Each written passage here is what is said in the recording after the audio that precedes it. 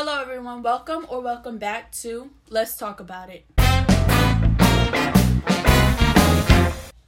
I'm your host Brianna Lila, and today we're speaking on toxic relationships. When I mention toxic relationships, what's the first thing that comes to your mind? I bet the majority of y'all thought romantic relationships. Although that is one, and the main one we'll be speaking on today, toxic relationships can be formed with family, friends, co-workers, teachers, therapists, and basically anybody around you. I'm going to give you tips on how to remove yourself from that situation or how to defend yourself if you feel stuck in that situation. I'm also going to explain to you how a toxic relationship can be good for you. I just want to say I am no expert and I don't know everything when it comes down to a toxic relationship, but I do want to share tips and give advice to those who need it. When I am sharing my advice and I am sharing my tips, I am speaking from my personal experience, and my personal experience can be completely different from yours. Before I really get into toxic relationships and start talking about the bad from it, let's talk about toxic positivity. Toxic positivity is something that I just learned about recently, and I don't see a lot of people speaking on it. So, what are we going to do? Talk about it. In my opinion, toxic positivity can be found anywhere, but I feel like after doing my research, I feel like toxic positivity can mainly be found within. After doing my research, I realized I have a lot of toxic positivity. I've put myself through a lot of toxic positivity. What is toxic positivity? Toxic positivity is when we focus on the positive and reject, deny, or displace the negative. In theory, it sounds like being optimistic, but in reality, pushing aside our feelings can only make them bigger. I also feel like toxic positivity can also be found a lot within the workplace, and this can cause your coworker, teacher, or even therapist to be toxic. The terms "it could be worse" or "look on the bright side" are all examples of toxic positivity. Here are 7 signs of toxic positivity.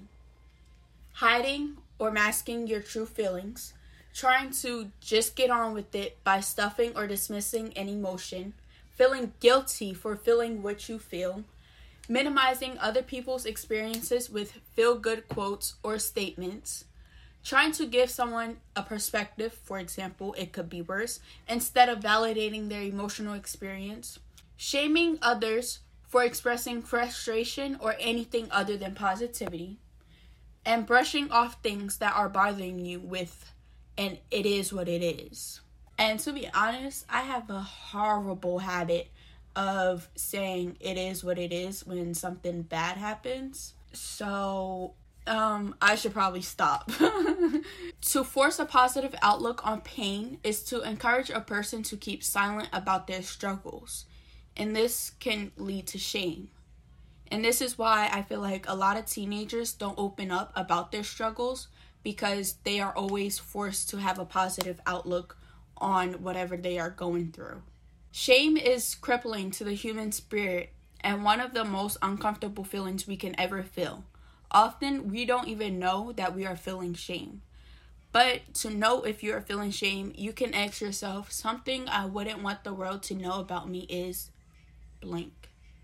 If you can fill in that blank with anything, if fill in an experience, a situation, there's some shame around that. I'm going to share with you some examples of toxic positivity statements, but I'm also going to follow it up with non-toxic acceptance and validation statements. Toxic positivity statements. Don't think about it. Stay positive. Don't worry. Be happy. Failure is not an option. Everything will work out in the end. Positive vibes only. If I can do it, so can you. Delete negativity. Look for the silver lining. Everything happens for a reason. It could be worse. Those are all toxic positivity statements. This is really hard. I'm thinking of you. I'm here for you, both good and bad. Everyone's story, abilities, limitations are different, and that's okay. Suffering is a part of life. You are not alone. I see you. I'm here for you. Sometimes we can draw the short straw in life. How can I support you during this hard time? That sucks. I'm sorry you're going through this. These are all non-toxic acceptance and validation statements you can say instead of the toxic positivity statements. Sometimes in life, a person could really be going through something, and during these times right now, we truly do not know what anybody is going through. So when someone comes to you for help and they are trying to talk to you, telling them, oh, don't worry, just be happy, or try to focus on the positive, or, things could be worse right now. That is a way for you to push them out. They take that and they don't do anything with it. It is not helpful to someone who is truly going through it. Because if it was just an easy, okay, let me not worry, let me just be happy, then that would have been done. If it was just an easy delete button to delete all the negativity that is happening in their life, that would have been done already. So sometimes people need to hear a little bit more than it could be worse in all of these toxic positivity statements. So the next time somebody tries to come up to you and talk to you and be open with you, if you happen to use a toxic positivity statement, try to replace that with one of the non-toxic acceptance and validation statements that I gave you. Or you can even do your own research and search for ways to be more accepting and validating. Now let's jump into toxic relationships. To be in a toxic relationship, it means to be in a relationship that is characterized by behaviors on part of the toxic partner that are emotionally and not infrequently physically damaging to their partner. A toxic relationship is characterized by insecurities, self-centeredness, dominance, and control. Now, a lot of people may think, oh, well, my friend isn't toxic, or my family isn't toxic, or my boyfriend or my girlfriend isn't toxic, or whoever, they just think that, nobody around them is toxic. But in reality, they actually might be, and the person that is saying this is just blinded by it or pushes it off as this person is having a bad day. Having a bad day and overall having bad vibes, there's a huge difference between the two.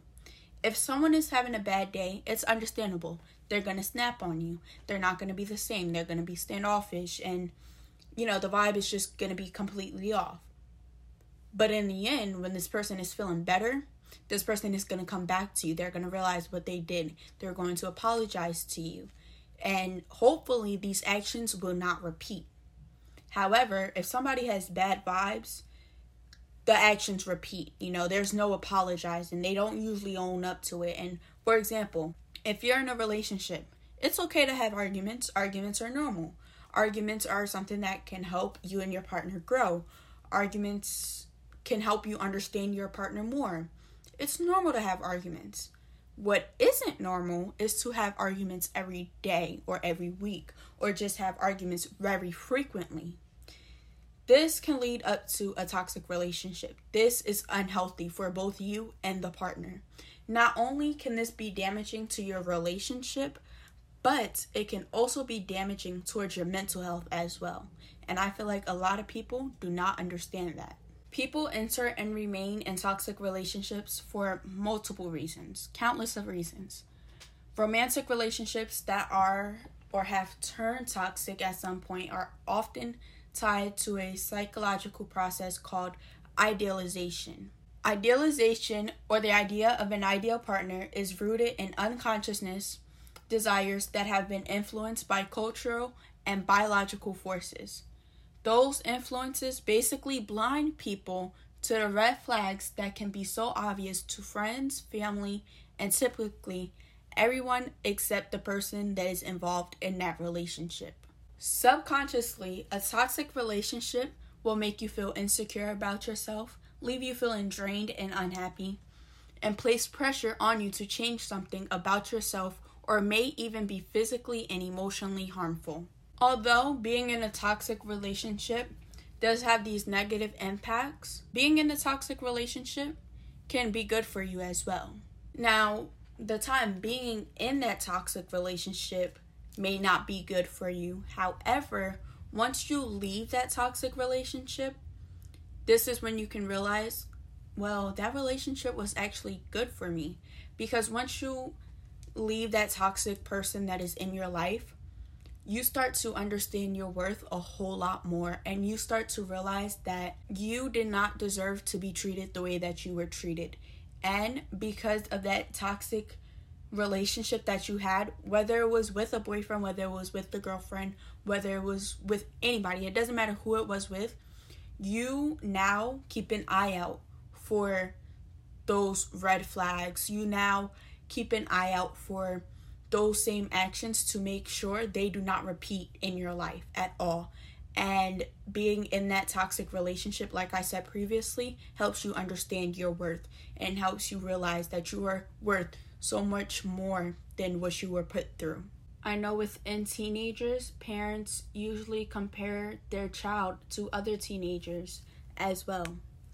That is toxic, and it damages the teen's mental. And they feel as if they are not good enough or they need to be better to end up like that person that they are being compared to. Some ways that you can try to remove yourself from toxic relationships: you can try talking to whoever it is that you are experiencing this toxicity with and talk about what is bothering you. I've tried that multiple times. Sometimes you're not always going to get the response that you like. Sometimes you're going to have this conversation multiple times. But if you see that this is just not helping, then maybe you need to go a step further.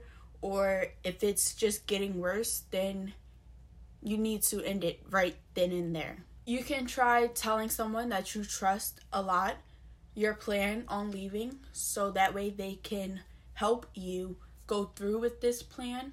You can work on your self-esteem, and once you build up that self-esteem, you can eventually end the relationship. Once you eventually end this toxic relationship, you should cut off all communications with this toxic person.